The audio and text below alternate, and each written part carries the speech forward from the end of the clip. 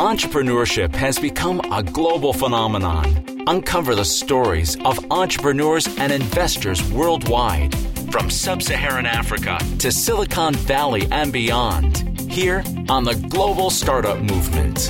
Now, here's your host, Andrew Berkowitz.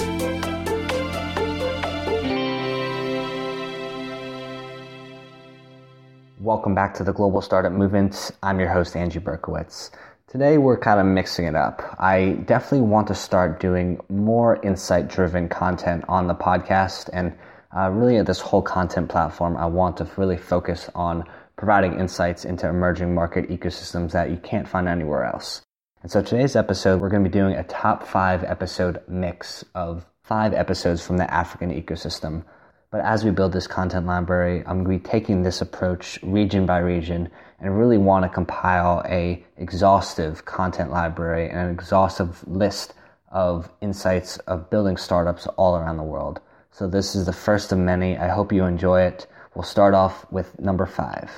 At number 5 is our episode with Dr. Konstantin Tsanis, who is the Chief Innovation and Data Officer at Wema Bank, which is Nigeria's oldest bank, but one that has been very forward-thinking in its recent years.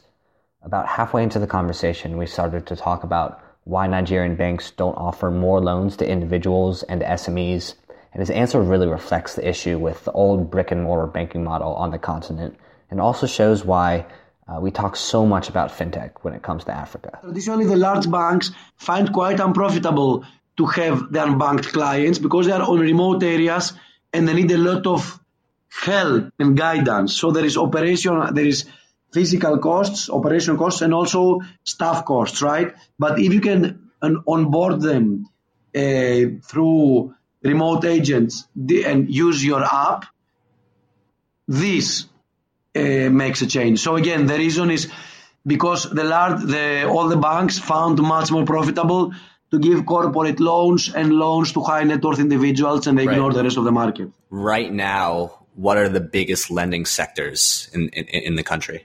Always corporate lending to large corporates with very high rates, and then some high net worth individuals and the upper middle class. But is that changing? Because I just feel like, there would have to be a lot of potential with agribusiness and smaller SMEs, and that would unlock a lot of liquidity in the economy. So you are right. There is a huge opportunity in SME lending.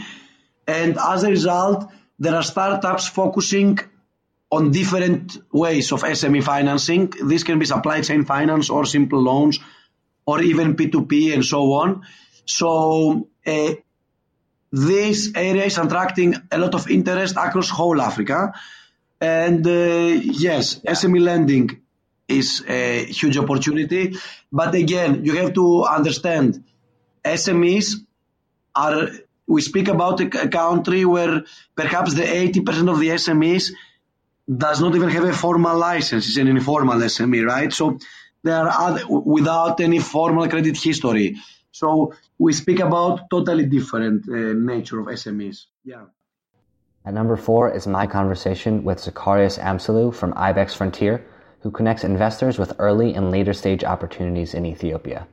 One of the interesting things that I've learned about what African economies need the most to go from frontier to emerging to emerged is not necessarily more venture capital, but more investment into infrastructure, energy, and a lot of the more traditional sectors that we really take for granted nowadays in the West. This tidbit from Zekarias dives into where foreign direct investment in Ethiopia is going to, and is a really good reflection of what kind of investment capital is really needed across the African continent, as Ethiopia is one of the best performing countries on the continent over the past 10 years. If you look at 2017 as an example, we issued our report on the FDI, M&A, and exit deals of Ethiopia. And Ethiopia has attracted $7.4 billion investment last year, all FDI. The biggest chunk is renewable energy, and that is actually the single largest investment in Africa for the year. That is a $4 billion renewable energy as a consortium of US and Icelandic company. So renewable energy was the largest last year, and it will continue to be the same for the foreseeable future because you have very attractive PPP initiative by the government. There is a lot of last mile unconnected population that needs energy access. The government is working on that. And there's also a big movement on renewable energy globally. We expect that. The second largest investment last year was textile and also mining. Second and third, sorry. So the second was mining, $1.4 billion, followed by textile and apparel, almost $1 billion. So textile and apparel will continue to be a huge investment sector for Ethiopia, with the focus of industrial parks that the Ethiopian government is building across the country.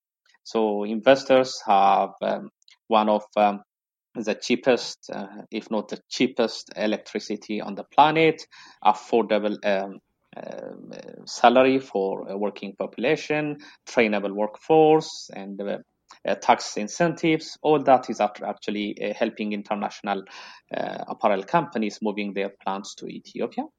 And FMCG will continue to be also a major investment area. Last year we had $500 million investment, followed by hotel and international resort, which attracted almost $347 million. So those are the major sectors, and will continue to be the same this year. We expect renewable energy, FMCG, mining, and infrastructure to be the main FDI attracting sectors in Ethiopia. At number 3, we have Johnni Kjelsgaard, who is the founder and CEO at Growth Africa. At Growth Africa, Johnni and his team focus on growing successful enterprises and entrepreneurs in Africa through acceleration, strategic advice, and access to investment. He makes an argument that really took me about a year and a half to fully realize was the case in Africa, and it started to shed some light into why using venture capital funds available as a metric to gauge an overall health of an ecosystem is really more of a vanity metric than we're led on to believe. Here are Johnny's thoughts on how we can better look at ways to judge the overall health and growth in Africa's startup ecosystems. Our observation is, and especially in a country like Kenya, there is a lot more capital than there are good entrepreneurs and good startups. So access or the availability of money is not actually the issue. It is when you ask the entrepreneur because they can't access it, because they're not quite investment ready, seen in the eyes of the investors. And some of the skills that they're lacking in the eyes of the investors is oftentimes it's basic analytical skills. It is the ability to understand and perceive your organization, its interdependencies, as well as its interaction with the external environment. Being able to, in a very structured way, analyze this in a continuous way, make decisions based on information and data rather than on far-flung assumptions, and be able to do that on an ongoing basis, make those changes, refinements, pivots to all parts of your organization, not just the product. A lot of entrepreneurs, especially in the IT scene, but pretty much across all the sectors that we operate with, are very product focused. And even in the product focus, they're very widget focused. They're not necessarily focused on what is the underlying problem that I am trying to solve for my customer. So just having the ability to kind of go 3 or 4 layers deeper than what is on the surface, both in terms of what your customer needs, but also what the underlying problem, shortcoming, gap, challenge is in various parts of your business. Having that ability to dissect that in a structured way is really kind of the key skill that we see are lacking. Think above that, it is also coming up with solutions is pretty much at par as far as we've seen with entrepreneurs across the rest of the world. But then the discipline around implementation of these solutions and the leadership around that is often something that's also lacking. So having that structure to how you actually go about implementing the plans, implementing strategies, capturing data in that process, using that data afterwards to kind of refine what it is that you're doing and improve upon that is kind of what we also see are missing. And of course, you do have that happens across all entrepreneurial ecosystems. also outside of Africa. But we do see that more pronounced here, in my opinion. At number 2, we have Osarumen Osamuyi, who has become my favorite blogger in the African tech ecosystem. And about, I guess, a year and a half ago now, he wrote an amazing article about a company called Minds.io, who this past year closed a $13 million Series A round. They're a Nigerian-based startup. They help banks lend out digital credit to consumers. And they took such an interesting approach to building their company that's very counterintuitive to the typical dogma that we hear in the startup ecosystem. Take a listen to how Minds.io was able to build their company. And one good example of this is Minds. What I find interesting about the company is that as opposed to trying to compete directly or circumvent the traditional players, they are building tools to empower them. And so in the same ways that you find a company like PayLater, or they're now called Carbon, delivering loans, but they started out by delivering loans to consumers via an Android app. That's the kind of thing that is basically circumventing a traditional financial institution. And it's easy to see how they can rebuild the banking bundle at the end of that process by when they own the consumer relationship. So, after giving loans as they have done, they then open up savings and investments. They then have a payment wallet from which through which users can make payments for their bills, can send money to other people, etc. And basically not have to ever interact with a bank. And it's very easy to see them, getting a banking license. I think they already have one now. I'm not sure. Getting a banking license and basically cutting off the consumers of the future, the most valuable consumers from the traditional financial institutions today. But a company like Minds is taking these same tools as opposed to going direct to consumer, which one might argue might be expensive and really difficult in this market. They are partnering with corporates, say, starting with banks, but also telcos, to say you have all this data about these consumers. You have all the distribution mechanisms put in place. Let us deliver innovation to you on a platter and basically monitor the entire process, your transition from an analog world into a digital one. And in exchange for that, we'll probably, do a revenue share or probably have some interesting commercials in the back end. I find that very interesting because it goes counter to the traditional startup narrative, of telling corporates that they should either innovate or die. In this case, it then becomes innovate or partner with Minds or die.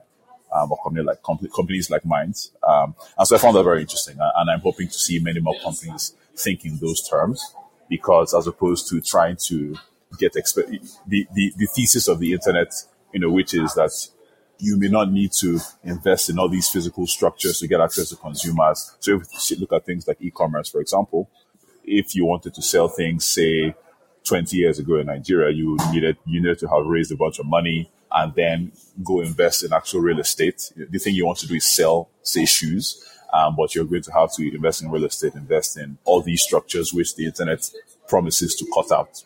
But we're not seeing that promise playing out in reality. What we're seeing is that the cost to acquire consumers for e-commerce companies, for example, is still very high online.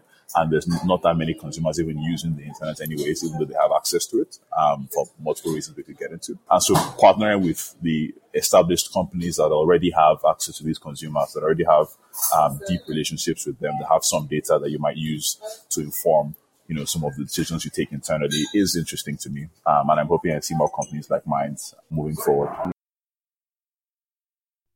And finally, at number 1 is our episode with Eghosa Omoigui, who is the founder and managing partner at EchoVC.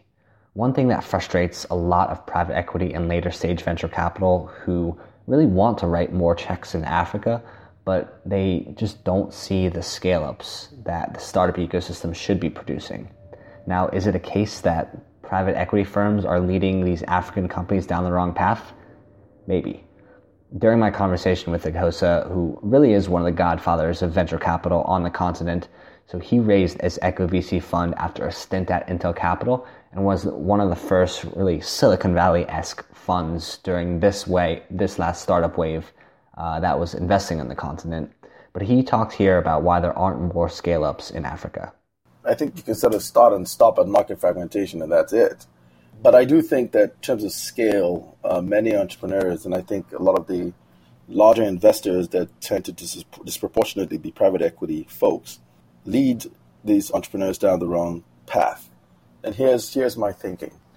For whatever reason, a lot of the private equity folks, for instance, are of the view that if you're able to sort of prove out a Pan-African platform, they can eventually sell you to some large offshore entity, But as you can sort of, and of course they sort of use India as an example, because you see what Walmart just did, but you have 1 billion people, which is, probably, 20% larger than the whole of Africa.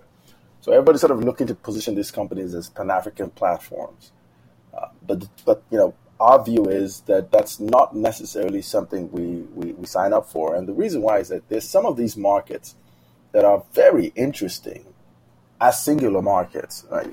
The big example, we use is Nigeria. Nigeria is, 180, 190 million people. Approximately 1 in 6 blacks worldwide is Nigerian. And it's a market that is completely full of microeconomies.